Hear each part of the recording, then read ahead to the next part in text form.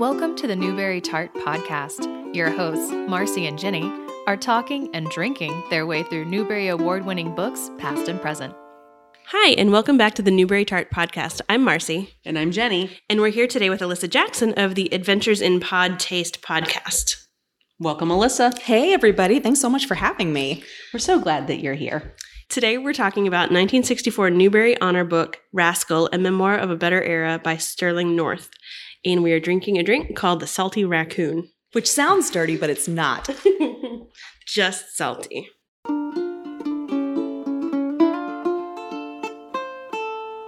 We have a description from the original New York Times review written by Hal Borland on August 25th, 1963. The subtitle of this warm-hearted story of a boy and his pet raccoon sets its keynote.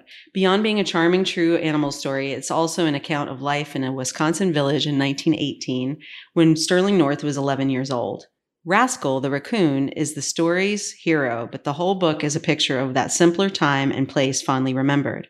At first, Rascal is a kit so small he must be fed with an eyedropper, but he grows into a wise and clever raccoon, a companion who leads young Sterling into all kinds of predicaments and adventures. Alyssa, tell us a little bit about yourself and your background with children's literature. Sure. So my background goes way back, so far back. When I was a kid, my mom met a man named Bob, and he worked for his own individual book fair company. So I would go to the warehouse with my mom, and I would label books, and I was able to get any book I wanted. It was amazing. And then that company was bought by Scholastic. So then I got access to even more books. And I'm one of those people who I have to have reading material everywhere I go. And I would get in trouble I would have a book under the kitchen table. I'd have a book under the table at school. It was a dark time in my life. And then she and Bob got along so well together. They opened a bookstore in Marietta Square here in Georgia. And they owned that for 4 years. And that was my first job, was being a checkout clerk at the bookstore and then helping host children's birthday parties. That's so much fun. What was it called? It was called the Pickle Patch Bookstore, and it was designed to look like it was outside, inside. So we had this huge paper mache tree in the middle of the store, and it had a cutout in the trunk so you could go in and read, like a little reading nook. It was super, super, super cute. Yeah, really, really great store. And because it was a sleepy, Marietta Square was not the hotbed of activity it is today, I spent most of my days reading. So I took that love of children's literature has been a part of my life throughout. I didn't grow out of it at any point. And I translated that into an internship at Peachtree Publishers, which is a small independent publishing company here in Atlanta. And I love Peachtree Publishers. They're the best. They are the best. Once a peach, forever a peach is our saying. And I was an intern there for a year or for 6 months, and then got a full-time job. So I was in the editorial department, which was amazing, and got to read a lot of incredible books and make a lot of incredible friends with authors and workers there alike. So I'm no longer in publishing, unfortunately, but now I do write for a pop culture website, so I still get to read books, mostly more graphic novels now, but still forever love children's literature.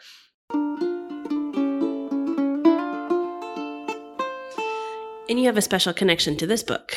I do. So I babysat for the same family for 4 years, and they had 2 little girls, Betsy and Emily, and every year at Christmas, they would give me a present. And Christmas of 1992, and I know that because it's inscribed in the book, Rascal was my Christmas present. And I can't remember exactly why this book was chosen. I feel like the mom had a connection, like it was a book she had read when she was young, and she gave it to me, and I was so charmed by it. And this is one of those books that's always stayed with me. So it's a very long, I'm not going to say how old I am, but it's a long time favorite. I think you're exactly our age.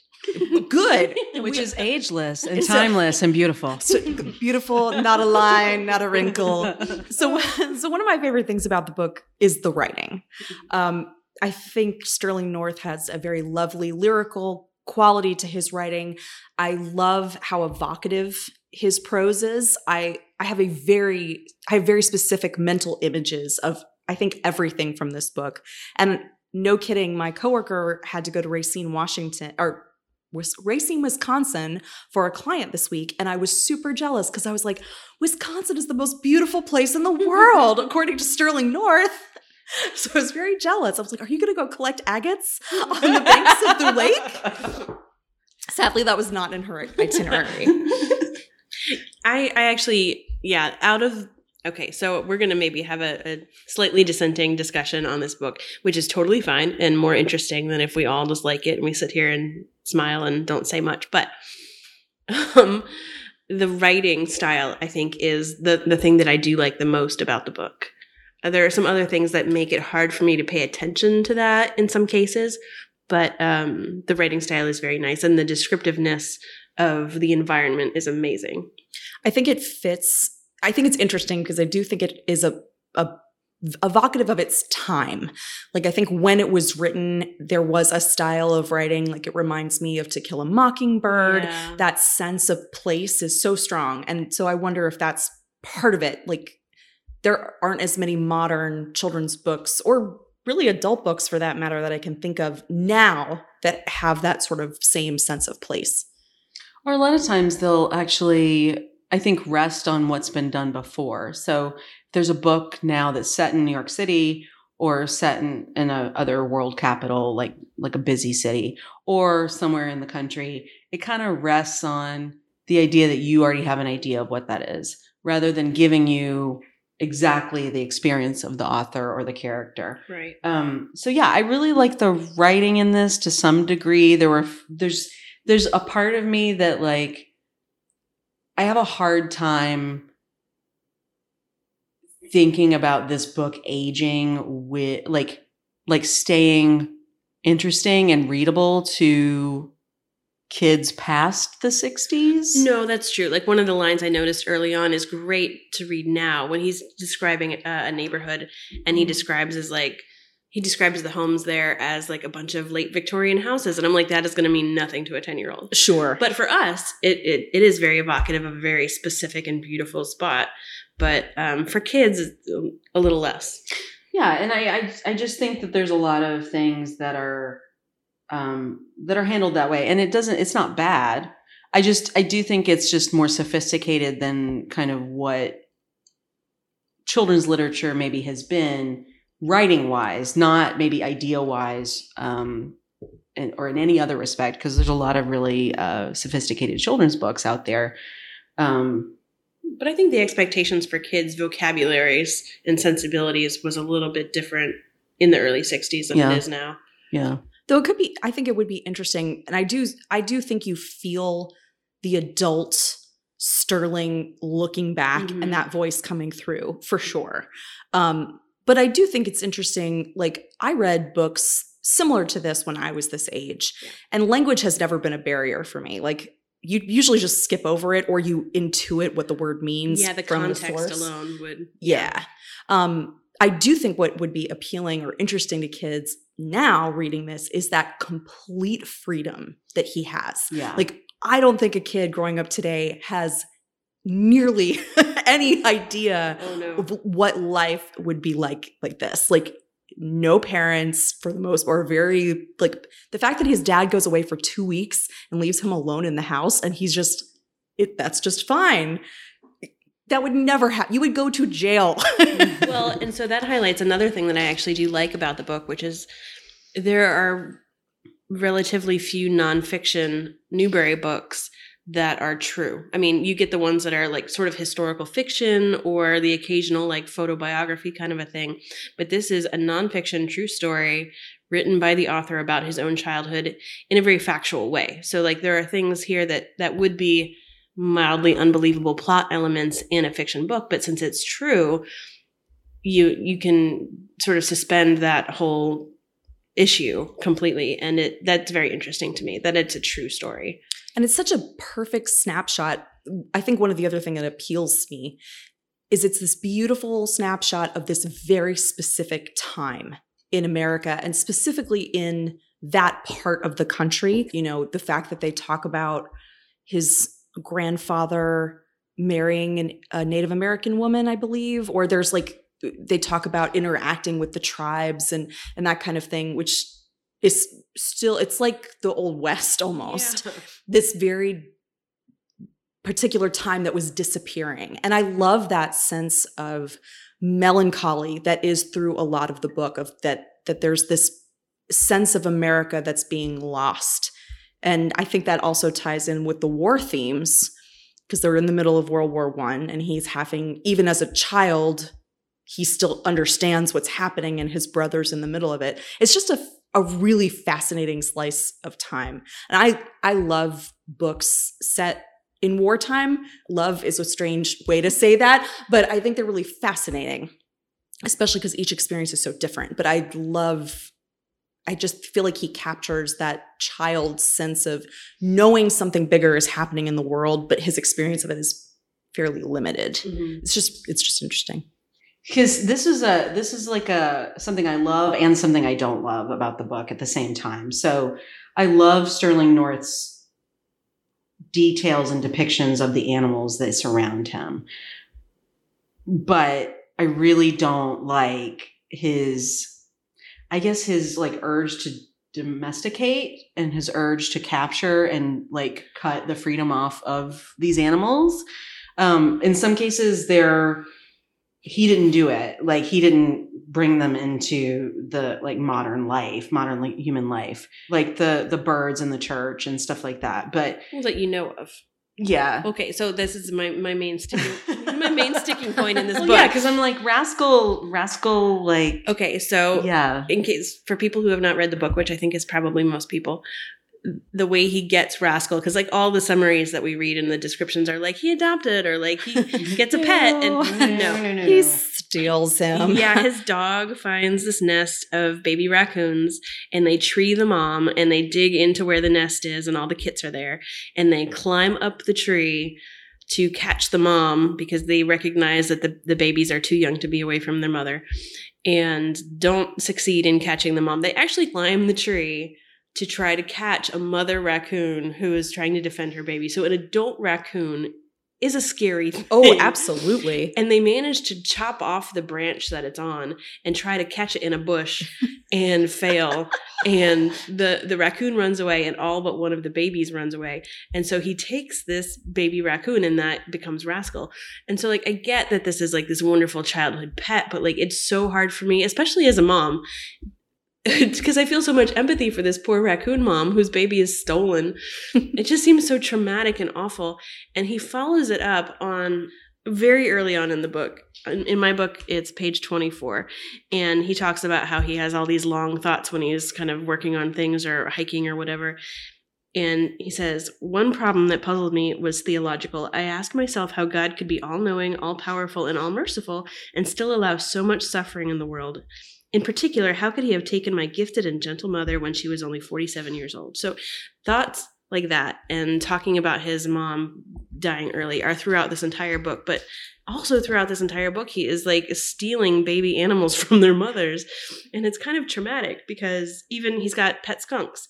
And he says, these pleasant pets that I had dug from a hole the previous spring. So like, that's awful. And like, you say you don't know where the birds came from, but like maybe he stole the eggs out of a nest or the baby nest, and there's no way to know. Well, I do think my counter argument to this is partly the usual, it was a different time. Mm-hmm. So there's that. But I also think he, over the course of having Rascal, does change him. Like the fact that he stops hunting, he stops trapping, and that he does let Rascal go in the end. And so, I think he's 11 when the story starts. I mean, that's pretty young. It is young, but it's just sort of horrifying to me that there's like this, no sense of irony or like self-awareness. And he's always talking in this way of like, he's got these enlightened views and this sort of academically minded father. I think he's an attorney. He's an attorney, yeah. And but he's still just like catching all these animals and just not seeing anything wrong with it. And I get that he grows, but as the like premise starting point of the book, it's a little horrifying for me. I do kind of wonder if it's him sublimating onto these animals. Yeah. I mean, the fact that he's essentially like alone all the time, they are his family. I mean, the way he describes them as people, and every single one has this very distinct personality. I think is a little bit of is a testament to that. So this is not excusing it. It's definitely not right. But I do think we do have to remember it for the time. Yeah. The fact that that would have been fine. You know, there was nothing wrong with that. So I do unfortunately think it's one of those when you're reading a book from this era, you have to sort of take that with a grain of salt. I think what further, like to build on what Marcy was saying, and I recognize that it was of the time, and, it was very like, boys will be boys, let's give them knives, no matter how old they are, they can go in the woods and do whatever they want, kind of thing, because that was of the time. I think the part that bothered me, aside from how he got Rascal, was the continued trapping of Rascal. So Rascal is getting older, and he's doing mischief, and he's doing what raccoons do. And, Sterling has to put him in a cage. He has to put him in a harness. He has to, and it's like, you've made this animal so dependent on you that he won't be okay in the wild. And now you're further caging and hobbling him. And except that he will be okay in the wild, because we know that he's okay in the wild at the end. Eventually. And I do love the fact that he is so angry about having to put him in the cage. He lives in the cage with him. That's true. He does.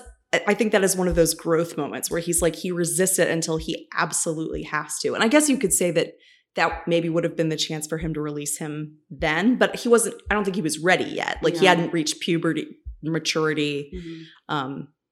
So I don't know. I mean, but I get it. I completely get it. Well, I think it's one of these things where again, where you read a book early on and you love it because you love it and not because of its problematic points, but in spite of them, because it is a good story. Problematic faves. And, it's like the Little House books, there are a lot of problematic things in there, Holy moly. I still will always love those books. And they were a foundational for me just in terms of who I am as a person. So for the record, I've never read them. I have other shitty books that I'm attached to, but not that they're shitty, but I have other books that are problematic that I'm attached to. But I've never read The Little House. We are going to be reading them for this. They're so good. And read them. And then there's this insane Twitter feed that because there was a book that came out that was essentially showing how half of it was lies. Yeah. And it's amazing when you really figure out what she was trying to do and what she felt the need to fictionalize and what she didn't. It was weird. Really weird choices. Well, her and her daughter. Yeah, that's a whole nother But it was mostly the daughter in the end, which yeah. I thought was really interesting. And Pa Ingalls is really a terrible human being. Oh my God. I'm going to be very, very interested to hear your take on it, because I can't think of it from an adult perspective, because I've read them so many dozens of times. I'm really looking forward to that discussion. Especially because they're so Little House in the Big Woods is a middle reader bordering on early reader almost. Yeah. It's so simple, but I think that's part of its charm. I think that's what I liked about it. And as a kid, you're maple sugar party, right? A pig's bladder that you blow up and use as a balloon. What? Tree stump that looks like a bear? What? Yeah.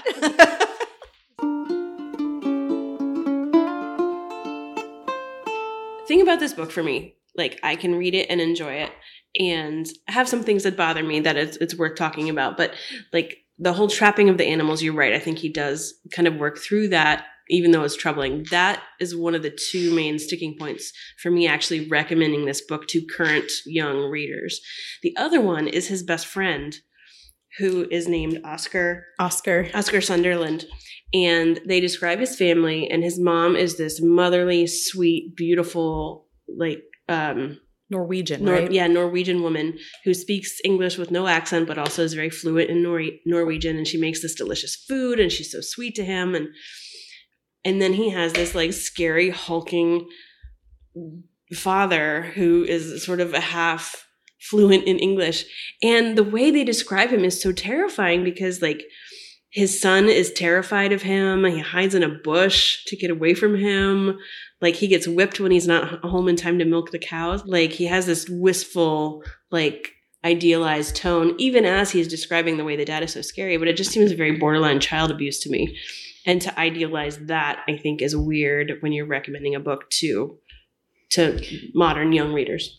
Well, yeah, because you have the perspective. I think it's very clear that the book is told from Sterling North's perspective in the 60s. Yeah. Right. So to not have an examination of that is a bit odd. Because there was a lot of strides made in maybe not where we are now, of course, right. But like talking about abuse and understanding something as abuse. There were more strides made between the teens and the 60s. Well, it seems obvious from his adult perspective as he's writing this that he is aware that his father was a neglectful father, right? And so his dad, again, for those of you who haven't read it, is this attorney. And since the wife died 4 years previous, this kid has just basically been living in almost like a roommate situation with his dad. So his dad making a canoe in the dining room. Building a canoe in the I loved that in part. The living room. Yeah. I loved that part. And making the canoe. And yeah. It's funny, and nobody minds except his sisters when they come to visit. But like his dad doesn't care, kind of like whether he eats or when he's home or like how many weird animals he has in the house. But like you get the sense that he understands now that was neglectful, and it's in the tone of what's written. And it's obvious, but the whole like best friend abuse thing is not have any of that. See, and I disagree with you, actually. Yeah. I do. I think he makes a point of saying like his dad was this tough old guy and he did not want to mess with him. And I think it's that a very specific time and a very specific type of people, like these immigrant immigrants who are coming to this country and they didn't speak a lot of English and they're living in this sort of wilderness area where you had to be really tough. So I don't think it's romanticized, actually. I think he's much more romanticizing the mother of how, he's the mother he wishes he still had. And I would challenge the idea of not recommending this to a kid because I think it is it's a really good discussion point of bringing up like some kids don't have good families. Some kids have bad parents and there's not anything explicit in terms of the abuse. It's all sort of implied or knowing, kids getting a tanning was standard fare. Yeah, that is very common then. So I think that's a way of talking about that of like, this is how things were then. This is how we treat this now. I always hesitate when you're talking about a book that has challenging topics of whether recommend it to kids or not. I think of books, this one is a fairly gentle one. There are others that are much worse that you could give. I do think it's one of those things where you have to be responsible about it and you do have to set that tone of like, let's talk about what we just read. Kind of like, this is how I feel about Twilight. Let your kids, if your kid wants to read Twilight, let them, then have a discussion about consent and how we don't let boys remove the carburetors from our car to keep us there. Like, let's talk about controlling abusive boyfriends. There's always a place to have that be a discussion. Yeah. I guess I see your point, and I don't disagree, but I think that I think context matters a lot. So I think if it were a child reading on their own independently without discussing with a parent, like that's where I would not recommend. If you're going to sit there and read it with your kid and then talk about it, that's a different story, I think. And actually, if you're in a situation like that, then probably like you're in a good place to have that discussion because you've got clearly a loving family that cares what you're reading. So sure. So that's helpful. So one of the things I think this book would be a great example for would be as like a writing exercise of character study, because I think every character in this book, from the animals to the people, are such beautifully fleshed out characters, and they're all like the hellfire preacher with his car that he loves, he can't ever start. Yeah, there's warts and all. Yeah. They get fully fleshed out. Like his uncle is an interesting character, and that whole farm life is a very different experience. Like I love that he goes into the descriptions of how hard the women in that household, like how much his aunt does for that family without any thanks. And that's a really interesting point of view for this time period. I did read that his sister was not thrilled with the way he depicted his family. Oh, really? Yeah. Well, don't blame her. I mean, he really did reveal a lot his of dad stuff there. is absent, basically absent. I mean, although Yeah. he does go on the trip with him, and they Yeah. have some nice moments. And he really depicts his sisters as kind of harpy people, harpy Yeah. women. But so loving and beautiful. yes, but also like they were harsh and as mellow, and they were Yeah. making him clean and God be forbid. like civilized. And like- he didn't seem very into that, and I felt like he took them to task a little bit, and I thought it was kind of funny actually. Especially from an 11-year-old boy's perspective. Well, what yeah. worse thing to come in and be like, you can't build a canoe in the living room? How Well, dare you. why not? Dad doesn't mind. Yeah. Right?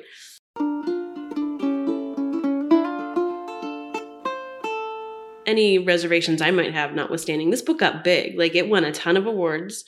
And I didn't realize this is so crazy. So not only did it get made into a Disney movie in 1969, but it got made into a 52 episode anime in Japan What? that was wildly popular and is actually responsible for the accidental introduction of raccoons to Japan.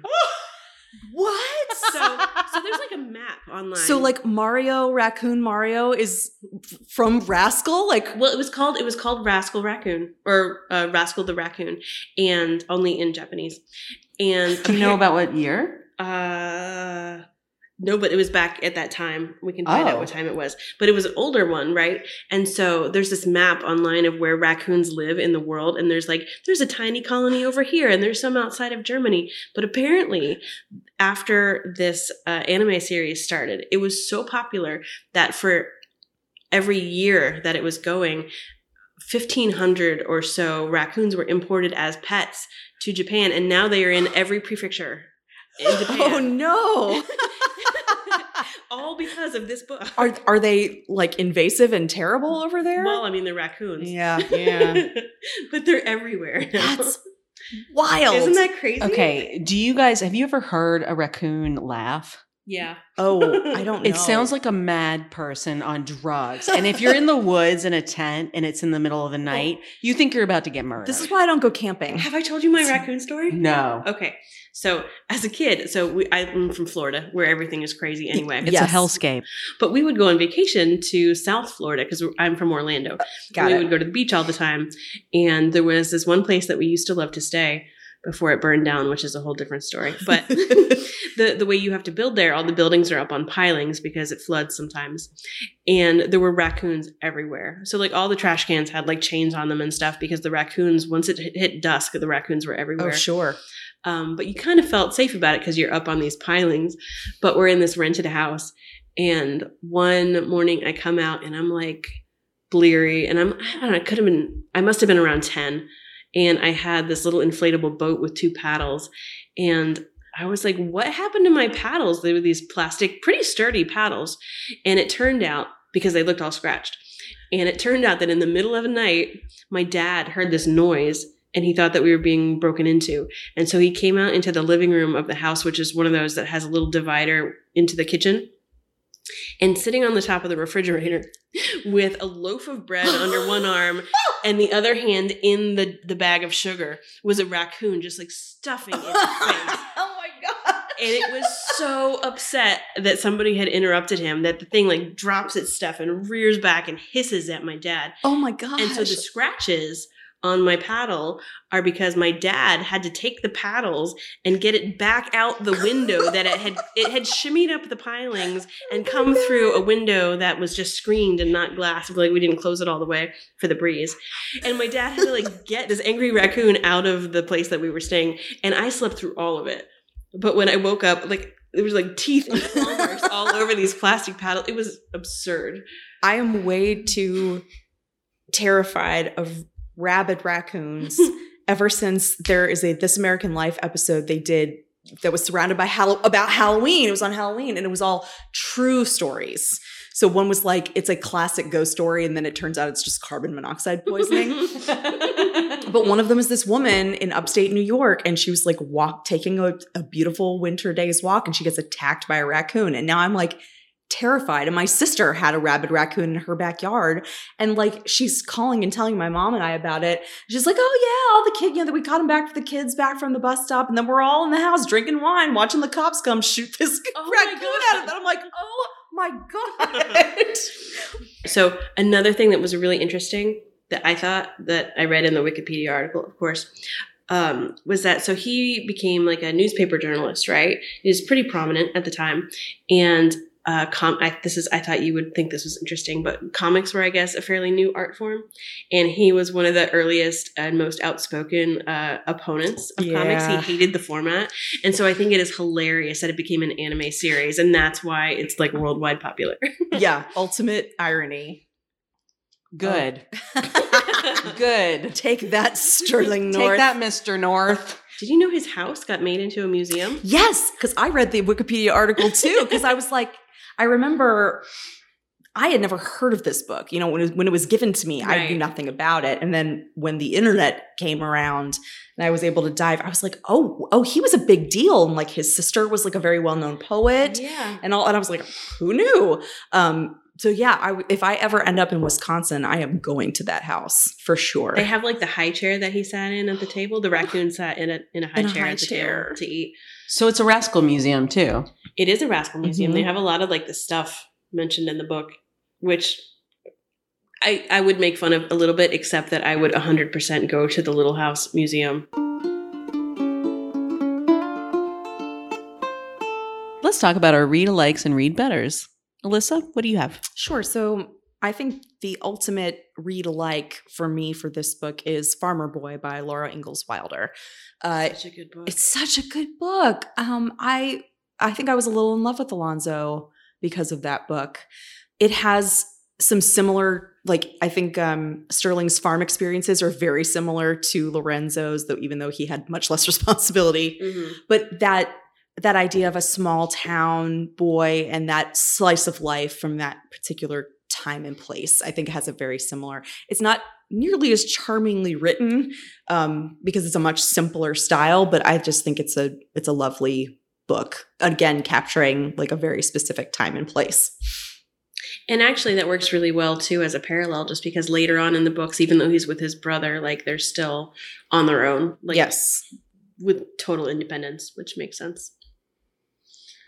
Did you have more? Oh, I have so many more. So I was trying to think of like, for me, the comparator was that sort of slice of life, small town boy coming of age.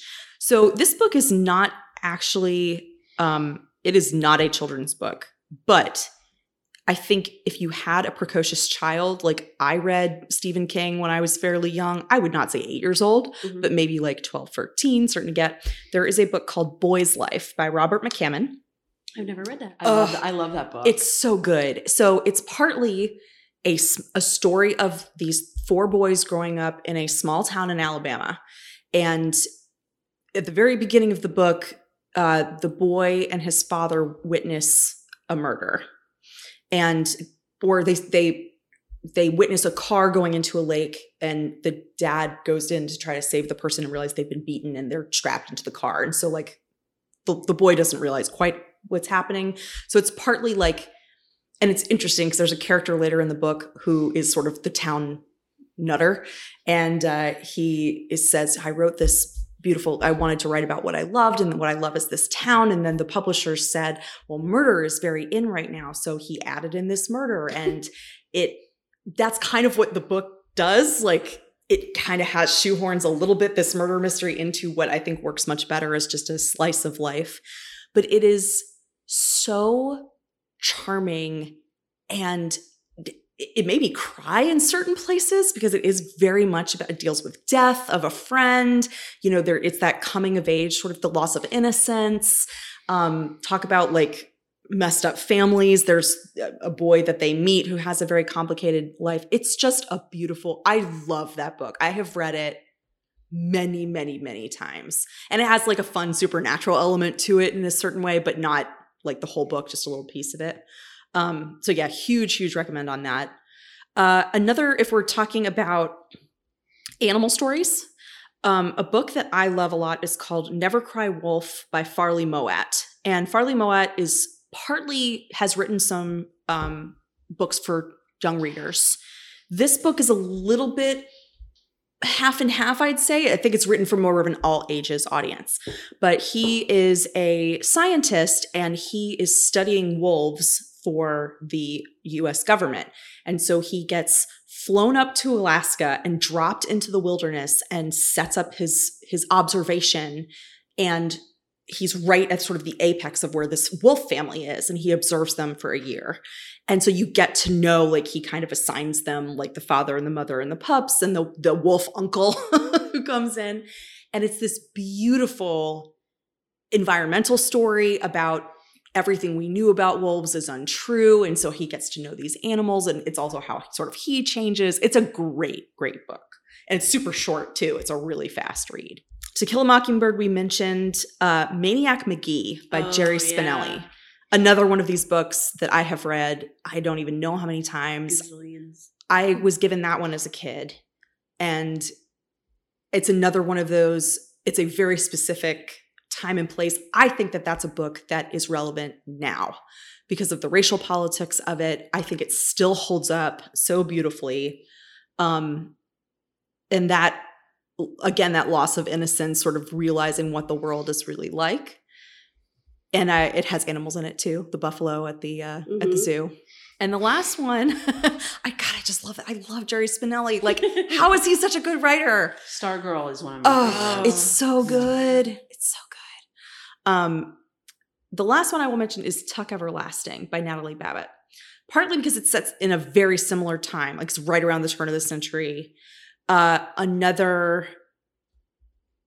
This one more as a girl character, but again, that sort of coming of age. But it has that sort of lyrical quality. I feel like Natalie Babbitt's writing has that very lyrical, evocative. Like, have y'all ever read The Search for Delicious? Oh, I did, but it was a long time ago. It's more of a middle reader book. It is. In our 4th season, we're going to be talking about Ninoc Rise. Which I haven't read. I need to it's really good. Go read all of her stuff. That one is but amazing. The Search for Delicious, it's just so precious. I love, it's just this beautiful little, like, very fairy tale-esque about this, someone is writing a dictionary in this kingdom and no one can agree on what the definition of delicious is. Like, someone is like, it's the taste of a red ripe apple on a day. And it becomes like contentious. And so this boy is sent out into the world to take a survey of what everyone's definition of delicious is. And then there's this side story. He comes across a mermaid and it's just lovely. So anyway, that is my very long list of books. That's a great list. Mm-hmm. My list is very short. I've got to read alike, which is Old Yeller, which probably everybody's familiar with, but I think kind of the same feel of like being in a different time period and having different situations that you'd be in and more independence and, like, of course, then losing your pet in a totally different way, but emotionally traumatic. It's honestly, and Old Yeller is not really like my favorite book to read, but if you liked this book and you want something in the same vein, I would say that's probably like it. I have a read better, which is the Penderwick series by Jean Birdsall, just because sort of what you were talking about before about a sense of place and a really, like, well described and evocative, like, just specific world. And obviously it's a realistic book. Well, I don't know about obviously. I don't know if everybody's read the Penderwicks, but basically it is a story of these sisters in their regular life. Like, they're there with their professor dad, dead mom, so that's similar too. They do have a lot of independence, but it's a very loving and caring family, so that's a little bit different. But I can never recommend those books enough. Like, okay, so I have 2, I would say, read slightly betters, because this wasn't a book that I abhor. I had some problems with it. So my first one is The Evolution of Calpurnia Tate by Jacqueline Kelly, which of course has some sequels and some smaller books. A young reader series. Yeah, a young reader series attached to it. And it's set in 1899. It's a young girl, Calpurnia Tate, who is kind of teaching herself to be a scientist and learning about the world around her. And I feel like it's a much better representation of children dealing with wild things and nature, at least to my taste, because I'm a big softie when it comes to animals. And then the other one is the first book in Avi's The Tales of Dimwood Forest. It's called Poppy. But it's a whole series. It's about animals. And the reason why I picked this is because they're in charge of their own destinies. And so it's not always smooth sailing, and there's ups and downs, but the whole series is about these different animals in this forest and the adventures they have and the family and community that they have together. For this book, for Rascal, we drank something called the Salty Raccoon. What did you guys think? I really liked it. Yeah, I did too. It was, it's kind of like a margarita. So apparently it is, there is a restaurant called Harold's Cabin in Charleston, South Carolina, which is partially owned by Bill Murray. And this is problematic fave. But this is sort of like their signature drink. Mm-hmm.